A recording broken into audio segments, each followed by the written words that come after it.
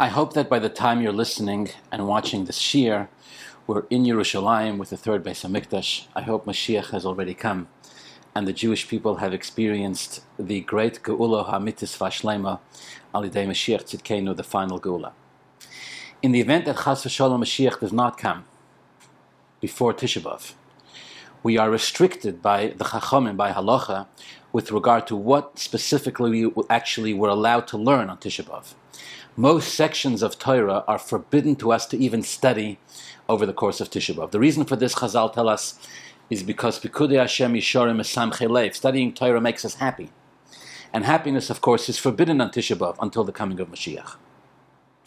And so save a very few limited sections of Torah that speak about the destruction of the Beit HaMikdash or the laws of Avos or the Midrashim that are involved in this, the rest of Torah is forbidden to us.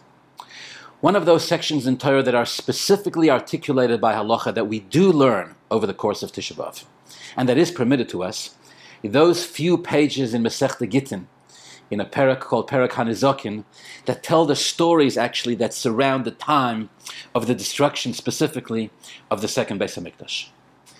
In one of the most famous stories that took place right before the destruction of the second Beis HaMikdash, the Gemara in Gittin Daf Nun Vav Amud Beis tells a story about Rabbi Yochanan ben Zakkai. The context of the story, very famous, is that at the time there was conflict, of course, among the Jewish people with regard to how to deal with the siege that had been set up around the city of Yerushalayim under the direction of a Roman general. The Gemara refers to him as Aspasionos, or in English, the famous Vespasian, who laid a siege on Yerushalayim for 3 years. The Jews were split. The Jews were divided as to how to deal with this siege. The Biryoni, translated, that's a Talmudic term, the Biryoni, translated usually as the thugs, the wild ones among the Jews, they felt that the Romans have to be met with brute force. They said the Romans will cave if we fight hard enough and long enough. And the Biryoni wanted to motivate the Jews to fight with the Romans. In fact, the storehouses that the Jewish people had with food and provisions that would have lasted them, the Gemara says, for 20 years under siege, the Biryoni burned them all down in an effort to motivate and force the Jews to go out to war. The Biryoni were prepared to kill any Jew who was ready to go out and talk peace and talk some kind of compromise or some type of giving in to the Romans. The Chachamim, the Chachmei Yisrael, the Chachamim of the time, the Chachmei HaMishnah, were opposed to the Biryonim. They believed that the Romans should not be fought with.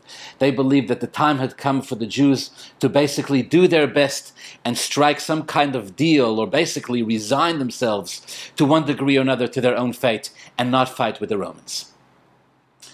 The Gemara says that the leader of the Biryoni, the head of all of the thugs, was actually the nephew of the leader of the Jewish people at the time, Rabbi Yochanan ben Zakkai. Rabbi Yochanan ben Zakkai met with his own nephew in private. They had a secret meeting, during which many things were discussed. Among them, Rabbi Yochanan ben Zakkai said, I would like to go and meet with Vespasian himself. His own nephew, the head of the Biryonim, knew that the Biryonim did not allow any Jew to even leave the city of Yerushalayim for fear, that this Jew was headed to go and talk peace with the Romans. The Biryoni allowed no Jew to leave Yerushalayim. And so Rabbi Yochanan ben Zakkai asked his nephew to facilitate his, Rabbi Yochanan ben Zakkai's, exodus from the city of Yerushalayim so he could go meet and talk with Vespasian. In a process that the Gemara describes in great detail, and I don't want to get into right now, Rabbi Yochanan ben Zakkai and his nephew worked together to literally smuggle Rabbi Yochanan ben Zakkai out of the city of Yerushalayim, past the Biryoni, past these Jewish thugs. And Rabbi Yochanan ben Zakkai is granted an audience with Vespasian himself. The Gemara says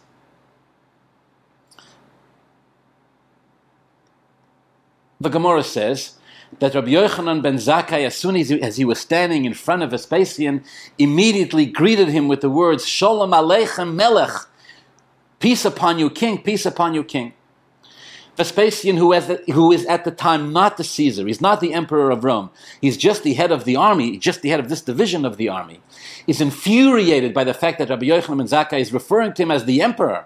He tells Rabbi Yochanan ben Zakkai, you get capital punishment for this. Either way, you get capital punishment. If I am the king, if I'm not the king and you're referring to me as king, that's treason, you should be killed for that. If I am the king, he says to Rabbi Yochanan, where have you been, Rabbi Yochanan ben Zakkai, where have you been until now? Be it as it may, a conversation ensues between Rabbi Yochanan ben Zakkai and Vespasian, in which Rabbi Yochanan ben Zakkai informs Vespasian in no uncertain terms that he is going to be appointed the emperor of Rome. Sure enough, says the Gemara, while they're in the middle of this conversation, a message arrives from Rome and informs Vespasian that the Caesar at the time, the Caesar before Vespasian, who I believe was Hadrian, has died, and Vespasian's been voted in by the Roman cabinet as the new emperor, exactly as Rabbi Yochanan had foretold. Vespasian was impressed. And then in typical Talmudic style, the Gemara says that when Vespasian got this news, while he was in the middle of talking to Rabbi Yochanan ben Zakkai, he was in the middle of putting on his shoes. That's the Gemara's way of telling a story. He was in the middle of putting on his shoes. One shoe was on, one shoe was off.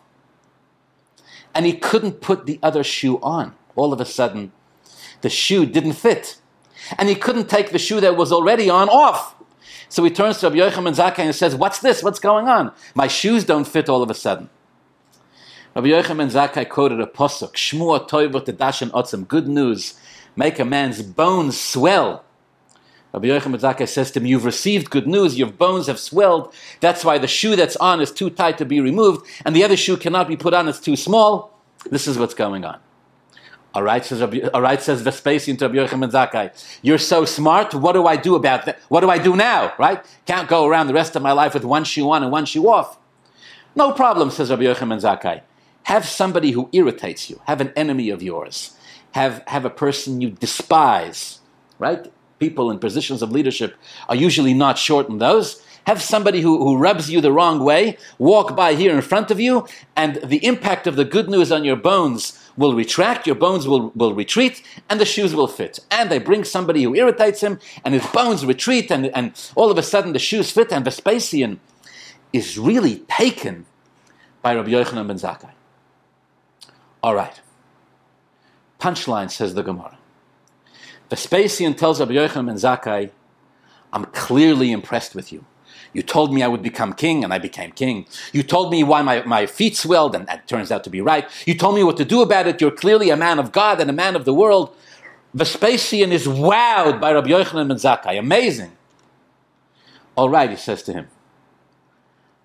Vespasian says, but I cannot stay here anymore. I've got to go back to Rome. I'm now the emperor. I'm going to send someone else to finish the job, to take over to take over my post. Excuse me. But before I go, open your hearts, my friend. Before I go, says Vespasian, the emperor of Rome, to Rabbi Yochanan ben Zakkai, before the destruction of the second Beit HaMikdash, I'm so taken by you, you can ask me for anything, and I'll do my best to grant it. Rabbi Yochanan ben Zakkai made at the time 3 famous requests. Ten li Yavne v'chachomeho, says Rabbi Yochanan ben Zakkai, spare the city of Yavne and its yeshiva, where the Chachomim sit and study Torah. Spare the family of Rabban Gamliel, the descendants of David HaMelech, so that the royal family of David HaMelech can have a continuation. And a doctor to heal Rab Tzadok, who had fasted excessively so that the second Beit HaMikdash not be destroyed. Vespasian promises to grant Rabbi Yochanan ben Zakkai's wishes. He departs back to Rome. He dispatches Titus, Harosha. And Titus destroyed the Beit HaMikdash, massacred hundreds of thousands, 1 million, some historians put it at 1.5 million Jews, and put us into the miserable golus that we're still in till today. As far as this Dvar Torah is concerned, we're gonna. This is the end of the part of the story I'd like to quote. Says the Gemara, Rabbi Akiva became aware of this conversation between Rabbi Yochanan ben Zakkai and Vespasian. And Rabbi Akiva quoted a pasuk, Meishiv chachomim ocher v'daitom yisachel. It's a pasuk from Yeshaya Hanavi. When the Jewish people sin and the Rabbeinu Shalom punishes us, may Hashem protect us, then the Rabbeinu Shalom makes Meishiv chachomim daitom ocher. The Rabbeinu Shalom makes the wisdom of people turn on its head. V'daitom yisachel, and their minds, their intellect turns into foolishness. Says Rabbi Akiva, I don't understand. Vespasian himself, now the emperor, the most powerful man in the world at the time from a military perspective, turns to Rabbi Yochanan ben Zakkai, the leader of the Jewish people, and says, ask me for anything, I'm so impressed with you and I'll give it to you. Rabbi Yochanan ben Zakkai should have said, he should have been on the tip of his tongue. He should have said to Vespasian, you're asking me for whatever I want, do me a favor, leave us alone. Go back to Rome. Don't destroy the Beis HaMikdash. Don't massacre, Rahman al-Islam, 1.5 million Jews. Don't put us into Golus for 2,000 years. You're telling me I can have whatever I want. Leave us alone. Go away. Instead, says Rabbi Akiva, I cannot understand this. He starts to talk about a doctor for Rab Tzadok and spare the family of Rabbi Gamliel and a yeshiva called Yavanet's Talmidei Chachamim. How could Rabbi Yochanan ben Zakkai miss, says Rabbi Akiva, an opportunity like this? Talk about an epic opportunity to change the course of all of Jewish history. Rabbeinu Shalom. Why did Rabbi Yochanan ben Zakkai not ask Vespasian to spare the Beis HaMikdash and the Jewish people, not put us into Golus? Says Rabbi Akiva, there's no other explanation other than the Rabbeinu Shalom made Rabbi Yochanan ben Zakkai's mind. Rabbi Yochanan ben Zakkai, Meishiv Chachomim Ocher, turned his head around. But Daitum Yasachal in his mind, that the Sachal means foolishness. Who talks that way? No other explanation, says Rabbi Akiva. The Gemara says Rabbi Yochanan ben Zakkai disagreed. Rabbi Yochanan ben Zakkai felt that if he asked Vespasian to spare the Beis HaMikdash and the Jewish people, nothing would have been left. Vespasian would not have granted the wish, and he would have lost the opportunity, and he would have gotten nothing. Rabbi Yochanan felt this is what he could do. What an argument between Rabbi Yochanan ben Zakkai and Rabbi Akiva. Rabbi Akiva says this was an opportunity to save Klal Yisrael, to save the Beis HaMikdash, to avoid Golus.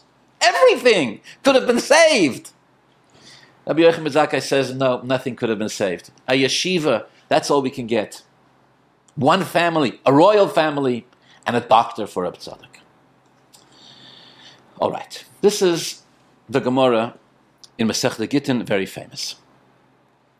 In a Sefer I have in Pirkei Avos, called Lev Avos, by Rabbi Yaakov Haber, a Rav in a shul in Beit Shemesh, he makes a fascinating observation. He writes that actually this machloikus, if you will, not a machloikus, this rift between Jews, where some Jews want to fight with their enemies, and some Jews want to give in, there's precedence for this. He brings a Gemara in Masechta Sanhedrin, Daf Chavav Amud Beis, Daf Chavav Amud Aleph. The Gemara says in Masechta Sanhedrin that in the times of the first Beis HaMikdash, a king called Sanhedrin Melech Ashur, Sanhedrin the king of Assyria, surrounds Yerushalayim with 185,000 soldiers. Chizkiyahu, the king at the time, was of the opinion that he should not give in. He was of the opinion that he should stand firm and fight for the sake of saving Yerushalayim and the Beis HaMikdash. But, says the Gemara, Chizkiyahu had in his cabinet, he had in his government, his chief of staff was a man named Shevna. And Shevna was a great and powerful, charismatic and learned leader. When Chizkiyahu taught Torah, says the Gemara, 110,000 Jews would stand around and listen to him teach. When Shevna taught Torah, 130,000 Jews would come to hear Shevna teach. Shevna was of the opinion that the Jews should resign their fate to Sanhedrin and that they should not fight. And as Sanhedrin laid siege over the city of Yerushalayim, again, we're going back now to the time before the destruction of the first Beit HaMikdash. As Sanhedrin is there around the city of Yerushalayim with his army, Sanhedrin of Melech Ashur, Shevna sends a message to Sanhedrin. And the Gemara even, this is amazing, the Gemara even explains how he sent this message. How did he do it? He took a note, he took a piece of paper, and he wrote a message on it. He tied it to the end of an arrow, and he shot the arrow over the city of Yerushalayim so that it would reach the army that was threatening the city of Yerushalayim. And the note read, I am Shevna, member of cabinet of Chizkiyahu Melech Yehuda. Me and my men, me and my followers would like to resign our fate to you, Sanhedrin. Chizkiyahu and his men do not want to resign themselves to you. But you should know, he writes to Sanhedrin, we're the majority. And we believe that you'll win. We, that is, Shevna and his men believe that you, Sanhedrin, will win. And he sends this message to Sanhedrin over the wall. So confident is he, says the Gemara, that Sanhedrin is going to win. That Sanhedrin is going to kill Chizkiyahu and all of his men and save Shevna and his men. And that Shevna would be the next king over the Jewish people, empowered by Sanhedrin.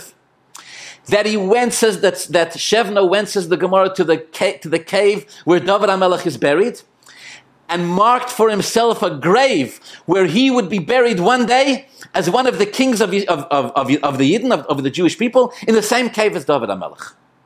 That's how confident he was that he would win. Chizkiyahu is aware of all of this. Chizkiyahu is a big tzaddik, he's a great Talmid Chacham. Chizkiyahu, the Gemara says in Sanhedrin, wonders to himself, if Shevna has the majority, don't we know from the Torah that the Rabbeinu Shalom sides with the majority? He had a moment of indecision, Chizkiyahu.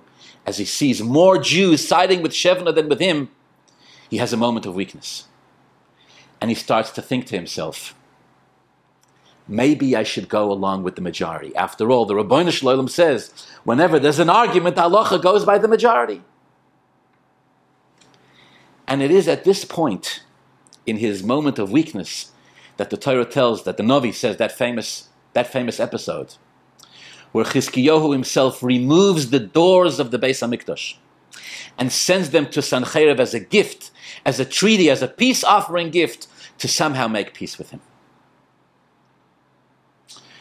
Chizkiyahu is rebuked by the Navi of the time, Yeshaya HaNavi, who was actually Chizkiyahu's father-in-law.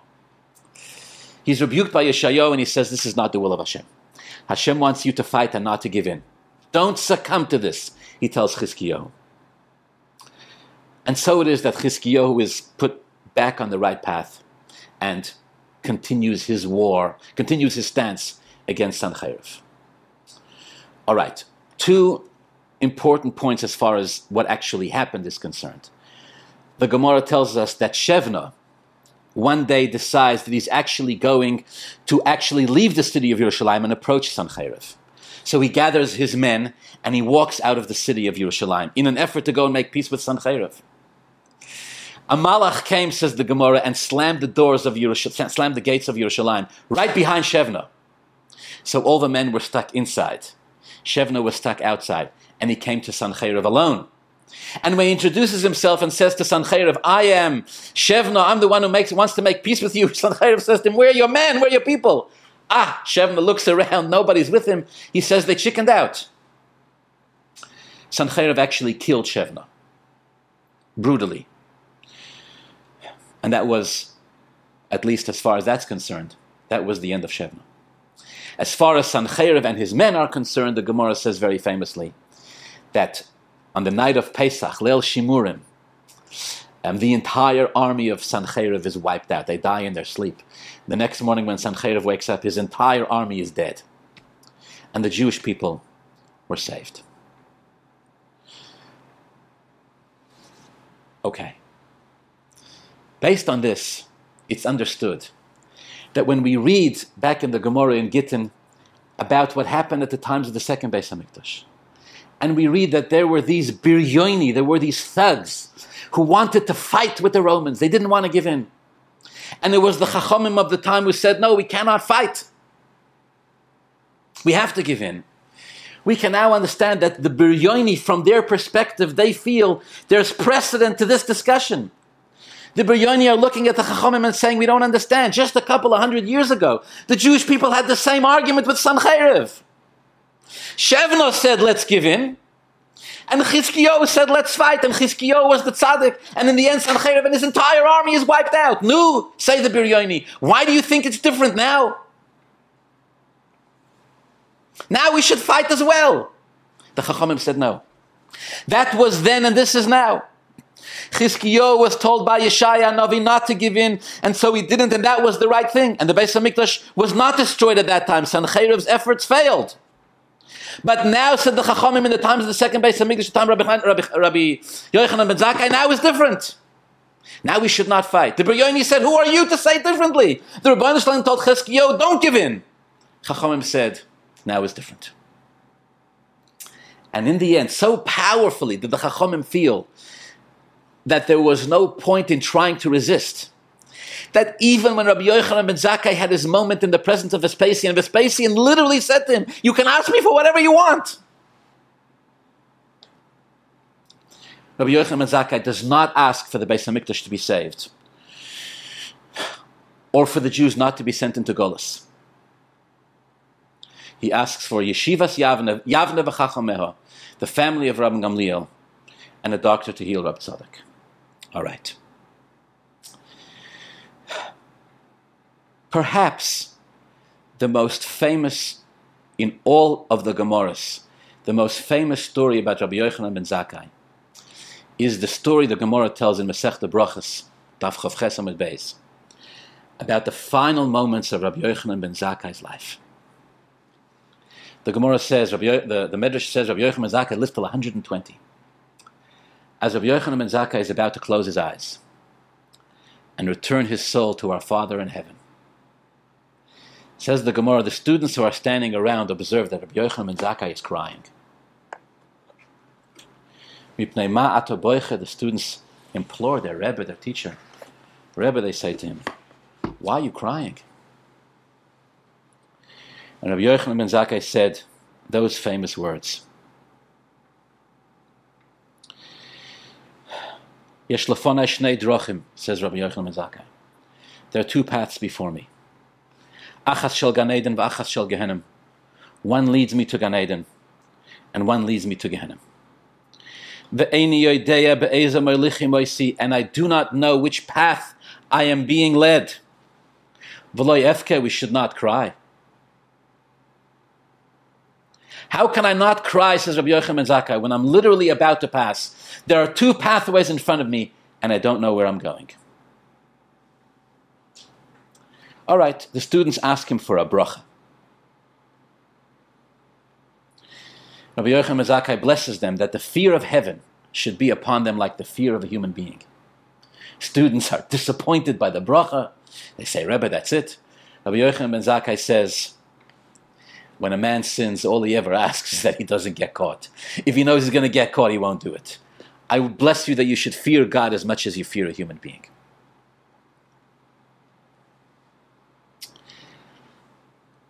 And everybody stops quoting the story there. The obvious difficulty in this story is how could Rabbi Yochanan ben Zakkai possibly say, at the moment of passing, that he did not know if he was going to Gan Eden or Gehenim?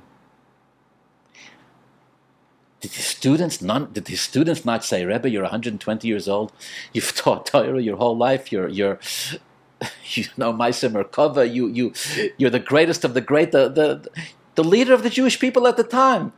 His students don't offer to reassure him. Rabbi Yochanan ben Zakkai is crying now if he's going to Gan Eden or Gehenim. The Gemara doesn't even seem to resolve it one way or the other. It just seems like he passes without knowing which way he's going. Rabbi Yochanan ben Zakkai isn't playing games. He's not joking around with us. He's not pretending to be humble when he isn't? If he says he doesn't know where he's going, it means he doesn't know where he's going.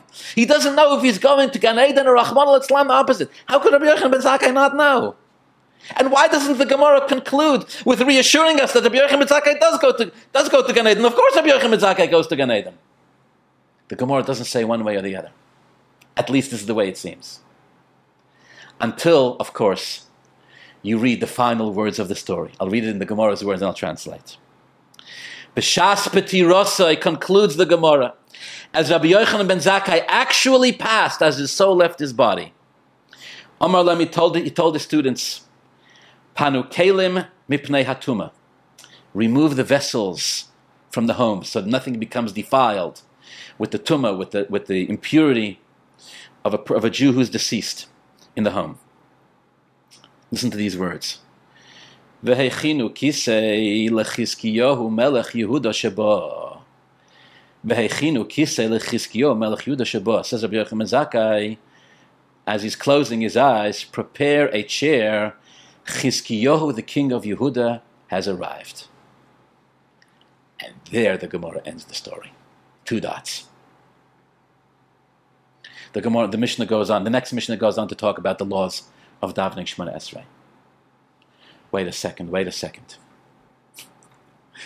What's Chizkiyahu Melech Yehuda doing here in the story? We're talking about Rabbi Yochanan ben Zakkai's passing moments. He's crying. He doesn't know if he's going to Gan Eden or Gehenna. And as he's actually passing, he says, remove the kelim ipnei atuma. Right, that also needs to be understood. Why is that so important? But be it as it may, remove the kelim, and the last words, prepare a throne, says Rabbi Yochanan ben Zakkai. Chizkiyahu Melech Yehuda has just arrived. End of story. Say the commentaries. Rabbi Yochanan ben Zakkai was a direct descendant of Chizkiyahu Melech Yehuda. It's common, lo yaleinu, people who have near-death experiences talk about this. It's common that as a person is about to pass from this world, they have visions of their ancestors coming to escort them to the next world. He sees Chizkiyahu Melech Yehuda, his Elter Zayda. Chizkiyahu Melech Yehuda was a king. Prepare a chair, prepare a throne, says Rabbi Yochanan ben Zakkai. The king has arrived. No, say the commentaries. It's much, much deeper than that. Why is Rabbi Yochanan ben Zakkai crying at the moment of passing, saying he doesn't know which path he's being led upon? Perhaps until his dying moment, Rabbi Yochanan ben Zakkai was never given the reassurance. He was never told one way or the other, did I make the right decision or not? When I stared Jewish history in the face, when I stared 2,000 years of Golus and torture for the Jewish people in the evil eyes of Vespasian, when I stared Titus, the one who sent Titus as an ambassador, when I stared him in the face and he told me, ask me for anything, I'll give it to you. And I decided at the time to let the Beit HaMikdash go, and to let the Jewish people go, and to let the Golus begin. Because I felt we couldn't get more than that. Did I do the right thing or did I do the wrong thing? Rabbi Akiva said, the only explanation for this is insanity. Rabbi Yochanan felt he had no choice. Cries Rabbi Yochanan on his deathbed, which path did I set the Jewish people, the Jewish history on?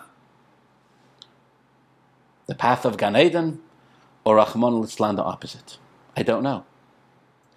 If I made the right decision, says Rabbi Yochanan ben Zakkai, I'm responsible for the salvation of the Jewish people. If I made the wrong decision, I'm responsible for its destruction. Even among the Chachamim, even Rabbi Akiva disagreed with Rabbi Yochanan ben Zakkai's decision. And as he's passing, says Rabbi Yochanan, Chizkiyahu Melech Yehuda arrived.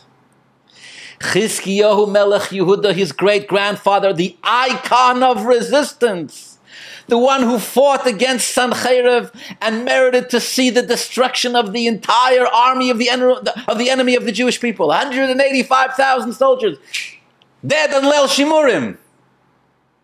Chizkiyahu Melech Yehuda comes to escort him. What does that mean? Chizkiyahu Melech Yehuda came to take Rabbi Yochanan to Gan Eden and to reassure him that although in Chizkiyahu's time, the decision to fight, the decision to resist, that was the will of Hashem. in Rabbi Yochanan ben Zakkai's times, what Rabbi Yochanan ben Zakkai had done, that was the will of Hashem. And so he came to reassure Rabbi Yochanan ben Zakkai and take him to Gan Eden. That what he had done, in fact, he had served as the leader, as the Rebbe of Klal Yisrael. He had served as a vehicle to facilitate the will of Hashem and to do what it is that Hashem wanted from him at the time. I want to add very humbly an observation to this Dvar Torah. I'll tell you what it is. You know, these weeks during the summer we study every Shabbos Pirkei Avos. Pirkei Avos is, as Pirkei Avos itself says, it's the Messiah, it's the tradition, going from the Rabbanu Shalom on Har Sinai to Moshe Rabbeinu, to Yeshua and the Zikanim and the Nevi'im, all the way through all the Chachamim, and it tells us what all of the Chachamim taught us. Every Mishnah in Pirkei Avos is filled with divine, godly wisdom that teachers would teach their students. And there's one place in all of Pirkei Avos where the teacher turns into the students. The teacher turns into the student, and the students turn into the teacher. And sure enough, it's Rabbi Yochanan ben Zakkai. Chamisha Talmidim hoyu lo Rabbi Yochanan ben Zakkai, says the Mishnah. Rabbi Yochanan ben Zakkai had 5 students, and he sat and he would praise each one of them, talk about their virtues and their values, and when he had finished, he turned to his 5 students and he says, I'm going to ask you a question. You tell me, what is, quote, the path, the good path, the facilitated, the healthy, spiritual, and physical and divine path that a person should pursue? What is it? And he asks his students to determine the path. And then sits and dissects and discusses the virtues of this, the responses that the students give to him, and tells them which one is the best, and tells them to take a path of one of his students. Now imagine you're a student of Rabbi Yochanan ben Zakkai, and Rabbi Yochanan ben Zakkai starts asking you a question. What would you say? You would say, Rabbi Yochanan ben Zakkai, I wasn't there, but I can imagine. Rabbi Yochanan ben Zakkai, you're asking us. We're your students. We're thirsty for your wisdom. Teach us. We'll treasure and remember your words forever. No, says Rabbi Yochanan ben Zakkai. It's time for me to ask you, my own students. And they respond. And I believe the deeper significance of that, similar to what we're learning here, is that Rabbi Yochanan ben Zakkai understood that he was living through a time of great change. The Jewish people were going to go into Golus, and they would have to reinvent themselves completely. The Jewish people as a nation, as a people, were going to go through a complete identity shift in ways that was impossible to understand before it happened. They would go from a people who were centered around one physical location, around the Beis HaMikdash, a Mishkan that had basically been with them since Moshe Rabbeinu. Even 70 years in between the 2 Beis HaMikdashes, the Jewish people knew they were going right back. They were going into an era where there would be no Beis HaMikdash and no Golus and no end Rahman al-Itzlan in sight. They would be forced to stay there till Rahman al-Itzlan, till the year 5783. May the Beis HaMikdash be speedily rebuilt.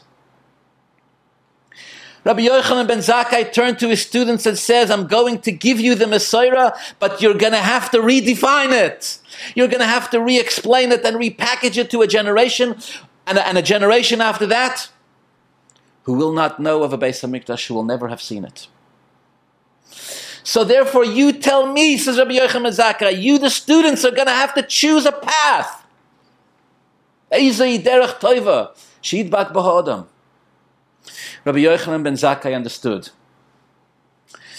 that the Jewish people would survive the destruction. They would be able to emerge on the other side, and although superficially different, inherently they would be the same Bnei Avram, Yitzchak, Yaakov, the same chosen people of Hashem, who would learn to function and thrive in completely different circumstances. It would be the same product in different packaging. The other Chachamim said, Meishiv Chachamim Ocher V'Daitom Yisachel. What is Rabbi Yochanan ben Zakkai talking about? If there's a chance to save the Beis HaMikdash, if there's a chance to hold on to the past, let's hold on to it with everything that we have. Let's tell the stories. Let's learn from our teachers and never forget what we've learned. Yes, says Rabbi Yochanan ben Zakkai, all of that is true, but not enough. The Jews will have to learn to thrive and produce in a completely new and different environment. And so Rabbi Yochanan ben Zakkai, who was escorted to Gan Eden by Chizkiyahu Melech Yehuda, becomes the icon of the one who in the darkest and most difficult and painful of moments sees not just the destruction, sees not just a question of whether or not we're going to be able to avoid the destruction. Rabbi Yochanan ben Zakkai can see past the destruction. He can see a yeshiva that will thrive, learning Torah that will thrive, the family of Ram Gamliel, the descendants of David HaMelech, who will eventually give us Mashiach and build for us the third Beis HaMikdash. And so he sets into motion, he plants the seeds in front of Vespasian for the Jewish, and with his students, for the Jewish people to thrive in the next circumstance and situation. It reminds me, in the beginning of Parshas Toldos, the pasuk says, "Ve'ela Toldos Yitzchak ben Avram, Avram hoiledes Yitzchak." Yitzchak, the son of Avram, Avram gave birth to Yitzchak. And Rashi quotes from the Medrash very famously, Yitzchak ben Avram means that Yitzchak walked around telling the world how proud he was. They had a father, Avram Avinu. And Avram Avinu walked around telling the world how proud he was that he had a son called Yitzchak.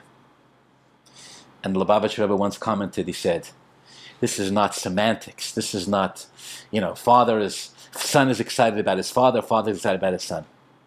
He said these are two perspectives that Jewish people will have in history.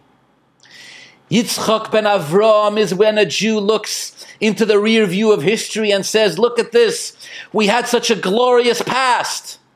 My father, my Zayda, my Elter Zayda, they were such truly Gedolei Yisrael. The people, the Jews before the war, last century, you're talking about real Jews of quality. Today, we're nothing compared to them. True. That's one perspective. That's one side of the coin. That's Yitzchak ben Avram. But then there is Avram Hoiledes Yitzchak, which means that every Jew, every Avram, has got to plant the seeds for the next generation for Yitzchak, has got to be proud of their students, Chamisha Talmidim, and has got to invest themselves with everything they have, as Rabbi Yochanan ben Zakkai did, in ensuring a Jewish tomorrow. Okay. I think there are a few important takeaways from this. Number one, the obvious. The obvious takeaway from this is, number one, there's a time for everything. There's a time to fight. There's a time to make peace. There's a time to resist. There's a time to resign. There's a time to hold on. And there's a time to let go. Chizkiyahu was a time to fight. Rabbi Yochanan ben Zakkai was a time to take whatever you can. It's obvious lesson number one. Number two, the Rabbeinu Shalom will give every leader who truly wants to fulfill the will of Hashem, the Rabbeinu Shalom will put into the mind of that leader what it is that leader needs to do and say at that time. Rabbi Yochanan ben Zakkai had that moment in front of Vespasian where he got what he could have gotten. He did what he could have done. And in that sense did his best for Klal Yisrael to ensure that they would have a better tomorrow. Lesson number three. It's not enough to just look into the past. We have to concentrate on the future. It's not enough to say, we had a glorious past, we had a great Beis HaMikdash.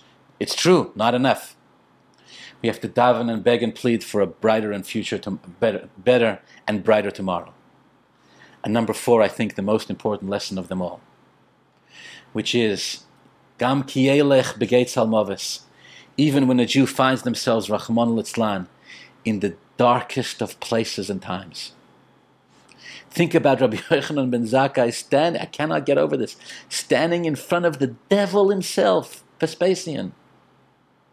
He walked into the darkest place on earth with two open eyes.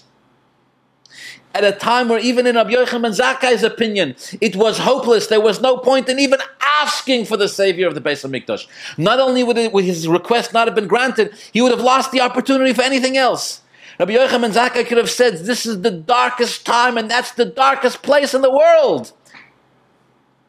Rabbi Yochanan ben Zakkai walked in there with everything he had. He had to pretend he was dead to be carried out of the city of Yerushalayim in order to get there, risking his life. And as he did, he knew that all he could do was plant a seed. And as he planted that seed and asked for a yeshiva, a doctor, and the salvation of a family, he planted the seed for the next generation, for the Jewish people's salvation. So to this day, we still have those things that Rabbi Yochanan left us, Yavne v'chachameha, learning Torah and its chachamim. The family of Ram Gamliel, the descendants of David HaMelech, from whom, please God, will come Mashiach. And healing and salvation for the Jewish people, even in their darkest of moments. As we commemorate, as we encounter this day of Tisha B'Av, the Gemara calls it Bechiyah L'Doros, for generation, a day set aside for tears and mourning. Let's remember the example of Rabbi Yochanan ben Zakkai, which is that even in the darkest of moments, a Jew always looks forward to the future. Tisha B'Av is not just a day where we commemorate the destruction of the past. It's a day, in the words of the Gemara, when Mashiach is born. The birth of Mashiach takes place on Tisha B'Av. It's a day where every Jew remembers that even in the darkest and most difficult and painful of moments, perhaps bedavka, specifically in the darkest and most painful of moments, that's where the seeds of Geula are planted. Please God, may it materialize speedily in our days with the coming of Mashiach. Amen.